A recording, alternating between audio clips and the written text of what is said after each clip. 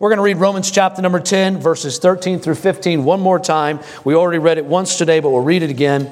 My message today is very unique. I've never preached a message like this before, and so I hope that it's an encouragement to you. I've never preached a missions conference before, and so I'm excited about the message the Lord gave me, and I hope it's an encouragement to you today. Romans chapter number 10, look at verse 13 with me.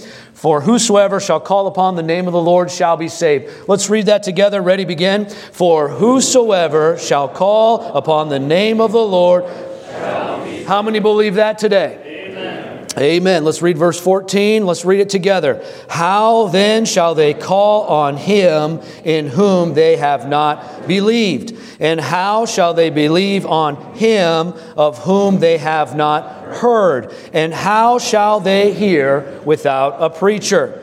Listen to verse 15 as I read. By the way, I know we have a lot of kids in here. It's okay. Let them cry. Let them scream. Let them giggle. Don't worry about that. I'm glad you're in here today. And all God's people said, amen. I want you moms to know that. We want your kids in here. It's all right. We don't need to have some kind of weird, perfect thing going on here. Amen? All right. Verse 15. And how shall they preach except they be what? Sent. That's what missions conference is all about. Amen. How will they preach except they be sent? As it is written, how beautiful are the feet of them that preach the gospel of peace and bring glad tidings of good things. There are 7.8 billion people in the world today. At least 2.8 billion of them have never heard the gospel. 2.8 billion people. In an effort to unify our church around the vision of missions, I beg you to listen to this message with an expectation that God must speak to our hearts today. If what we believe about the Bible and what we believe about the gospel is true, then 2.8 billion people and countless others that we do not know about will spend eternity in a place called hell.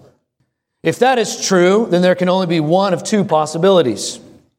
Either we decide to make a definite, deliberate world for the gospel, or we bury our heads in the sand and do our best not to think about those who are dying without Christ.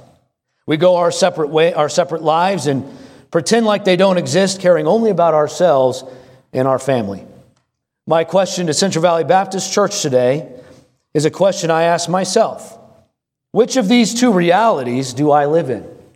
Which reality will you choose to live in? You and I have heard this passage preached many times. I know these scriptures backwards and forwards, and so do you this morning. We understand them doctrinally. We are not confused about salvation, at least the majority of us today. I've heard the gospel so put it in our sleep, and so I don't believe I'm going to expound on these verses doctrinally today. I just want to ask a question. It's the same question that Paul asks, and it's a question we must answer. How will they hear? With 2.8 billion people in the world that have never heard the gospel, not even one time, and while we could quote the gospel backwards and forwards, the default should obviously be that Christians move towards them that are without. But largely we are not. The question remains, how will they hear?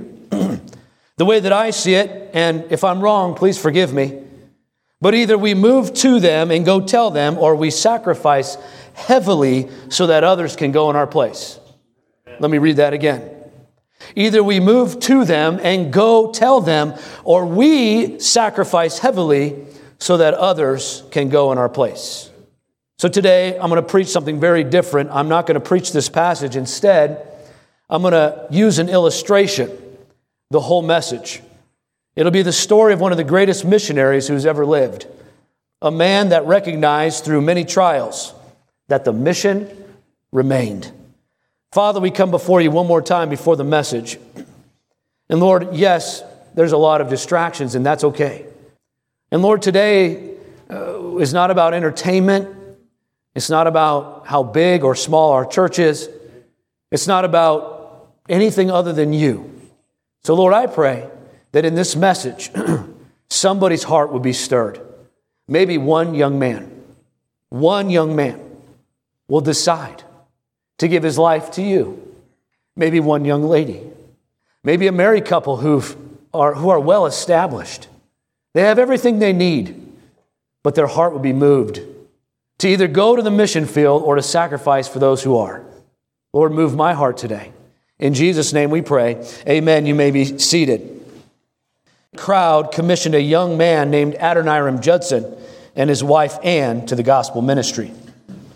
It was hardly a month earlier that Adoniram met his bride and proposed to her. In his proposal, he asked her if she wanted to be married to a missionary, and she responded like any good Baptist Christian woman would. She said, "Ask my dad."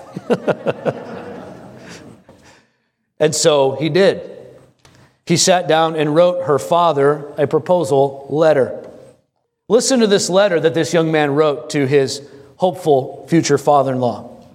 "Deacon Hasseltine," he writes, "I have now to ask whether you can consent to part with your daughter early next spring, to see her no more this world, whether you can consent to her departure to a heathen land and her subjection to hardship and suffering of a missionary life, whether you can consent to her exposure to the dangers of the ocean, to the fatal influence of the southern climate of India, to every kind of want, distress, to degradation, insult, persecution, and perhaps a violent death. Can you consent to all?" Can you imagine writing this to your future father-in-law? "Can you consent to all this for the sake of him who left his heavenly home and died for her and for you? For the sake of perishing, immortal souls, for the sake of Zion and the glory of God, can you consent to this in hope of soon meeting your daughter in the world of glory, with a crown of righteousness brightened by the acclamations of praise which shall resound to her Savior, from heathens saved through her means, from eternal woe and despair?" How about that as a letter to your future father-in-law? One of Hasseltine's friends commented, I would rather tie my own daughter to the bedpost before I let her go on such a harebrained adventure," he said. The reluctant father left the decision up to his daughter to deny or accept the proposal, and said yes. Shortly after their marriage, they were sailing on a 114-day trip to India. Picture that, 114 days at sea. How many are glad for airplanes, amen? That's almost a half a year. Their plans were to arrive in India with the plans to eventually go on to Burma. While on this long voyage, Adoniram was studying the scriptures and translating the Greek New Testament into English. It was during this translation he became especially interested in the word baptism. You see, Judson was a Congregationalist. He was a Congregationalist missionary, and as a Congregationalist, he was baptized as a baby. And now he realized, listen to this, that infant baptism wasn't biblical. He realized that baptism is for believers only by immersion, not sprinkling. So he said to his new bride, and quite frankly surprised her, he said, "Ann, I'm afraid the Baptists may be right." He now had his first problem. It was the Congregationalists who sent him, and they sent him to do missionary work the Congregationalist way. And now he didn't agree with that way. So upon arrival in India, he sought out to meet with another well-known, you know him, Baptist missionary named William Carey. And he and his wife were baptized biblically as believers. With this new development, he began to write letters back home. Anybody else struggling with this smoke? It's killing me. His first letter to the Congregationalists informing them that their first American missionary was now a Baptist. And to the Baptists, he wrote, "Surprise, you have a new Baptist missionary to Burma." They met up with another missionary who was getting ready to come off the field. His name was Luther Rice, who would eventually go back to the U.S. and help the Judsons raise support by starting the first Baptist mission sending agency in 1814. You want to know what the agency was called? The General Missions Conference of Baptist Denomination of United States for Foreign Missions. Or if you like acronyms, the GMCBDUSFM. Meanwhile, the Judsons had another problem. Everyone they knew was vehemently against them going to Burma, including missionaries in India, churches in the United States. Even William Carey instructed them not to go. It was a suicide mission, they said. Every missionary who went there had either died or left unsuccessful. Burma wasn't just a hard country. It wasn't just a closed country. It was an extremely dangerous country. Against everyone's advice, the couple set sail for Rangoon, Burma. Ann Judson, Adoniram's wife, wrote this in her diary. The Burmese are entirely destitute of those consolations and joys which constitute our happiness. Why should we be unwilling to part with a few fleeting comforts for the sake of making them shares with us in joys as endurable as eternity? On the journey, the couple would soon suffer their first of many heartbreaks. Anne was with child. She carried the baby with expectation and joy, but was devastated when it was stillborn. Adoniram buried his first child at sea. They showed up in Rangoon to a rough and rowdy crowd.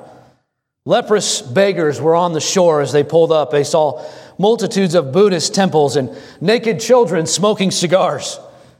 Now on the mission field, they began to settle into a new life. A few years went by. They had another child named Roger. He was quite popular in the village, being the first white baby that any of the villagers had ever seen. Roger was their pride and joy. They loved being parents and certainly loved this baby with all their heart. For 6 months, he was healthy, but soon Roger started coughing and became worse with time. Around 2 a.m. one morning, Adoniram was doing his best to comfort the child who had begun one of his coughing fits. Soon, he was able to lull the child to sleep. The exhausted father laid his son in his bed for the last time. Not several minutes later, the boy perished. The next day, Adoniram had to dig a grave for his second child. Ann Judson wrote this. She said, "Our hearts were bound up in this child. We felt he was our earthly all, our only source of innocent recreation in this heathen land." The couple, childless again, threw themselves into the ministry. After several years of working with the Burmese people, they decided that the best course of action was to start a church for the people there. And all God's people said, Amen. So in that country, a place where people would go to worship was called the Zayat. It was nothing more usually than just a hut or some sort of structure to shade from the sun. But on April the 4th, 1819, the First Baptist Church of Rangoon was planted in a Zayat on the side of the road. It was nothing more than a small shelter. Their first Sunday, they had about 10 Burmese adults and a bunch of naked kids smoking cigars. 6 long years after landing in Rangoon, they saw their first convert baptized. 6 years. The next year, they were working with about 10 Burmese converts in their church. As soon as they began to build momentum, Adoniram's wife, Anne, became violently sick. He was forced to send his wife back to America to be treated. And so they made provisions and preparations, and they sent her on the long journey home. For 2 long years, Adoniram was forced to do missionary work himself in a strange land.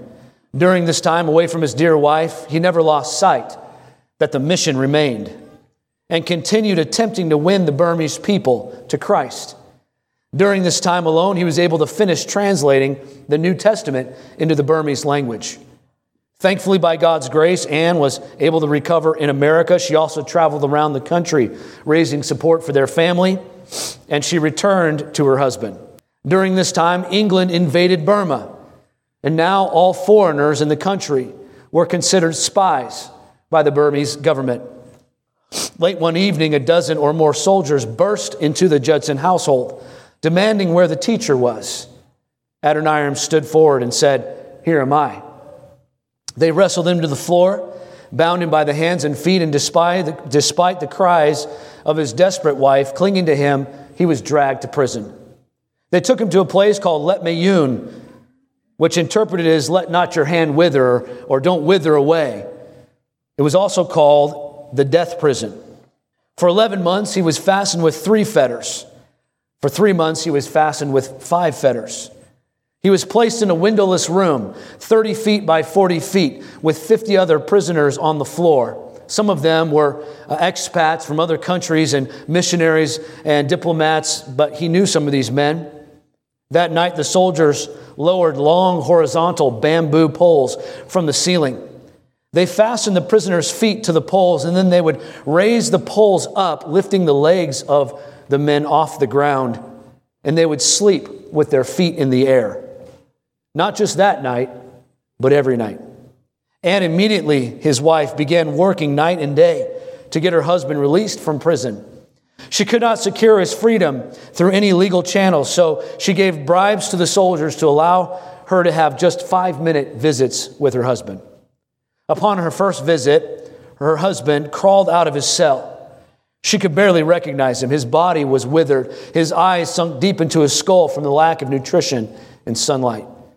She would bring him tea and rice whenever she could to help stave off his hunger and keep him from getting sick. It was on one of these visits that Anne finally had enough heart to break him the news that she was with child again. While Adoniram laid in prison, his third child, Maria, was born. One historian wrote of this prison, he said, "His sufferings from fever, excruciating heat, hunger, repeated disappointments, and the cruelty of keepers is one of the most challenging narratives in the history of missions. On one occasion, pitifully weak and emaciated, he was driven in chains across the burning tropical sands until his back, lacerated and his feet covered with blisters, he fell to the ground and prayed for a speedy death. For almost 2 years, he was incarcerated in a prison too vile to house animals. No one," he goes on, "no one who had known the prisoners when they entered could have possibly recognized them when they left. Their hair was matted, eyes hollow, bodies skin-colored skeletons. Their clothes were rags, they could scarcely hobble." Judson was transferred to another prison about 10 miles into a remote village, known to be the place where prisoners were sent to die.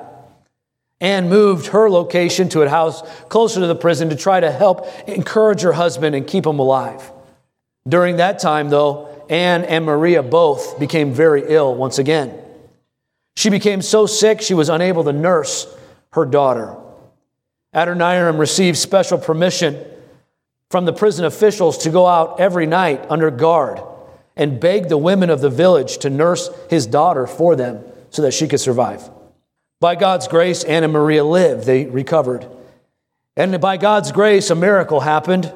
The Burmese government decided they needed a translator to work with the English government, and so they hired Adoniram to be a translator, and this led one day to his full freedom.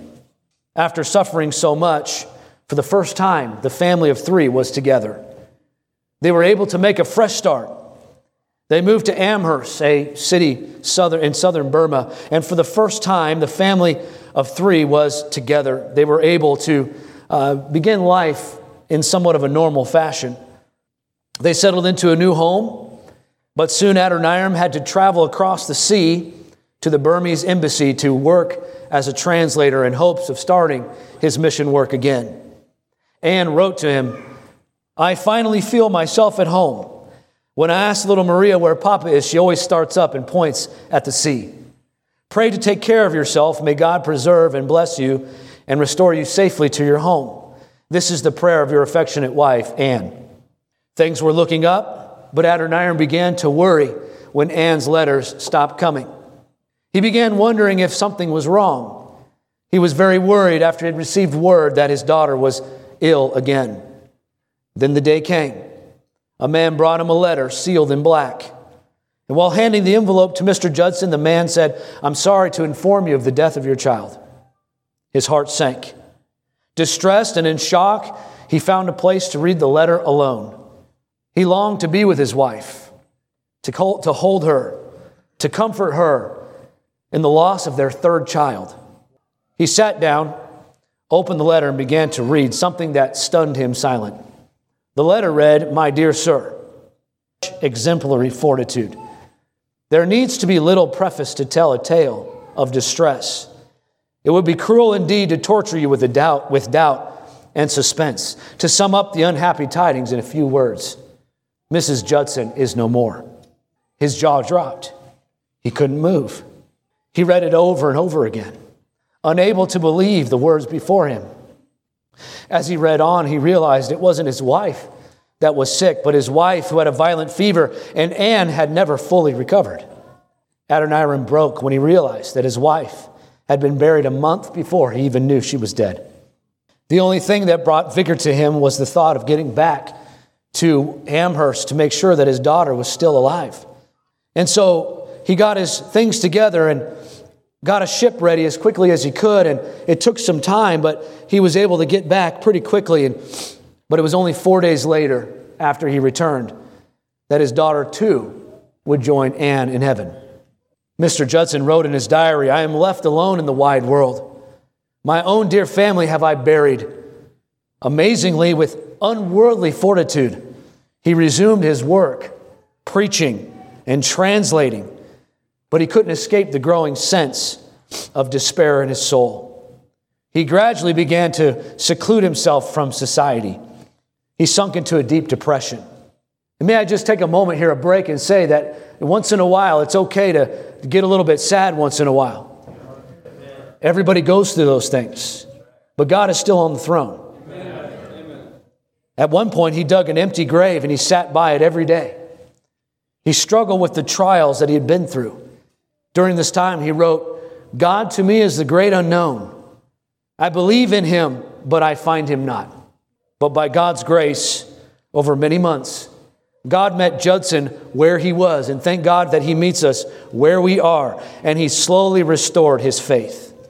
He remarried a widow of another Burmese missionary named Sarah Boardman. He said to her in a letter after her husband had passed, he encouraged her to continue the work of her husband in Burma. He said, You are now drinking the bitter cup, whose dregs I am somewhat acquainted with. I venture to say it is far bitterer than anyone expected. While therefore your tears flow, let a due proportion of tears be joy. Yet take the bitter cup, and with both hands, and sit down to your repast. You will soon learn a secret, that there is sweetness at the bottom. 8 years later, it dawned on Judson, wait a minute, here's a single missionary woman, and I'm a single missionary. Why don't we get this thing together? So not one for long engagements, Mr. Judson would make a short process of the dating arrangement. Just 1 month after she showed interest in a letter, he left on April the 2nd, arrived on April the 6th, and they were married on April the 10th.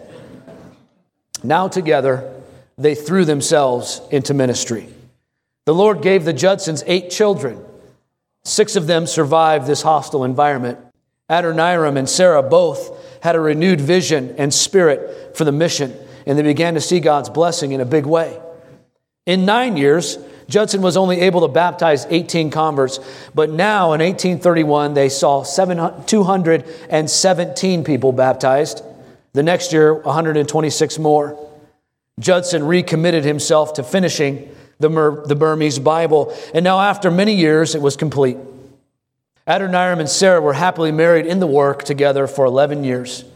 And then in 1845, Sarah became sick with dysentery. They made plans to send her back to America to recover, but she did not make it. She died in Adoniram's arms at the age of 42 during the journey. Mrs. Judson was buried on the mission field, and Judson had buried his second wife. I said, but the mission remained. And Adoniram, with the care of 6 children, remained faithful to serve the Burmese people. A few years later, he would marry for the 3rd time a woman who he had met named Emily Chubbuck. She was a writer in America.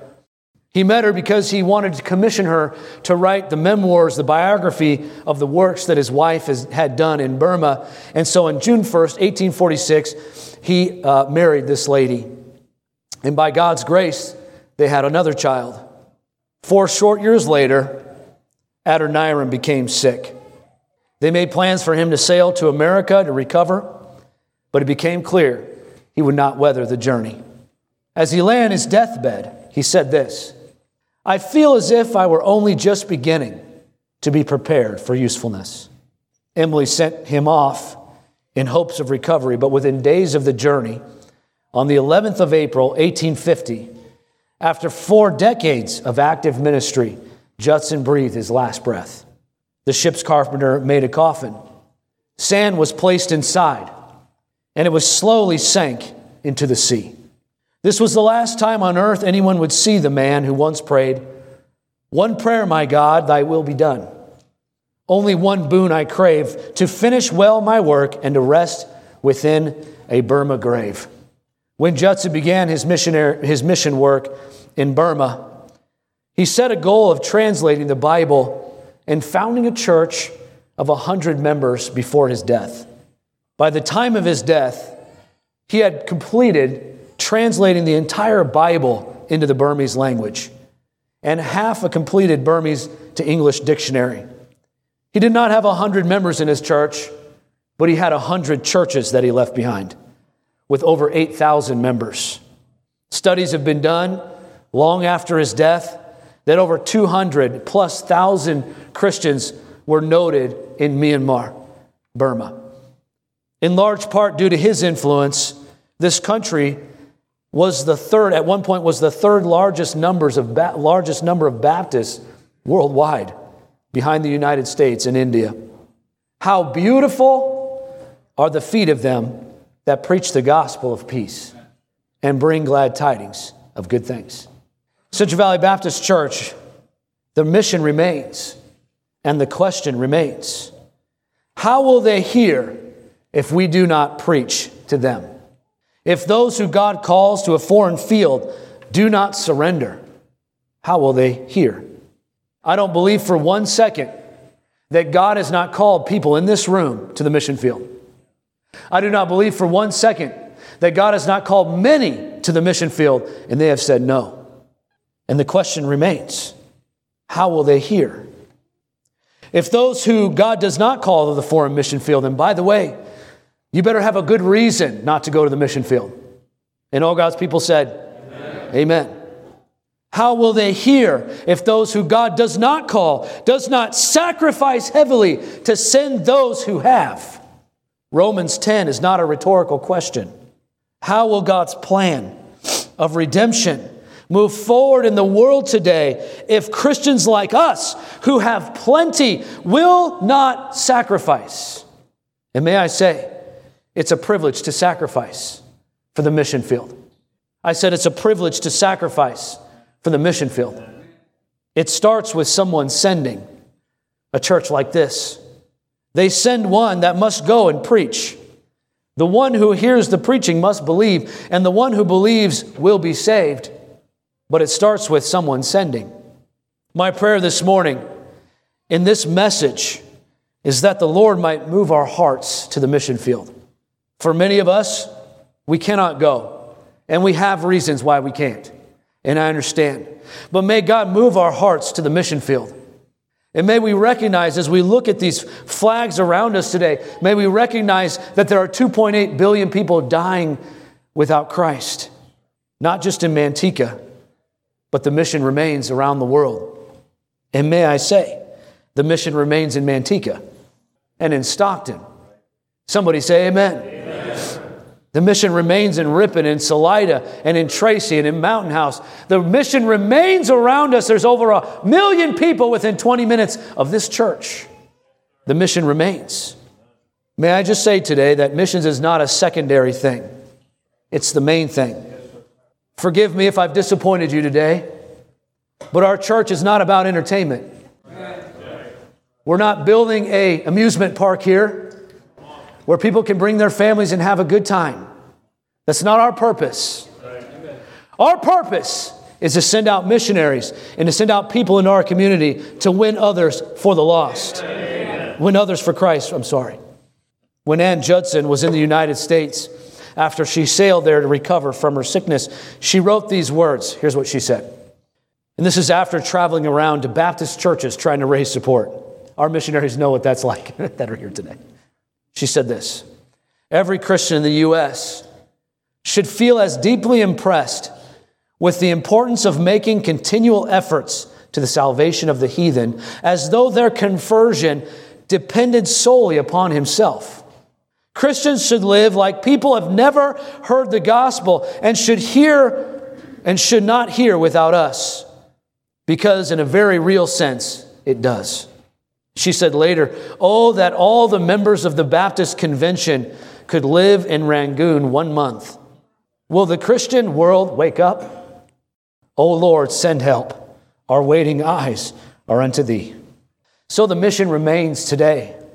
I don't mean to start our conference off on any kind of a low note, but I believe that this morning the Lord put on my heart, as we've suffered loss as a church this week, as our state burns around us, as the government closes in and tries to close churches down, and we all suffer individual problems, and while we all go through these things, the mission remains. Amen. I said the mission remains. Amen.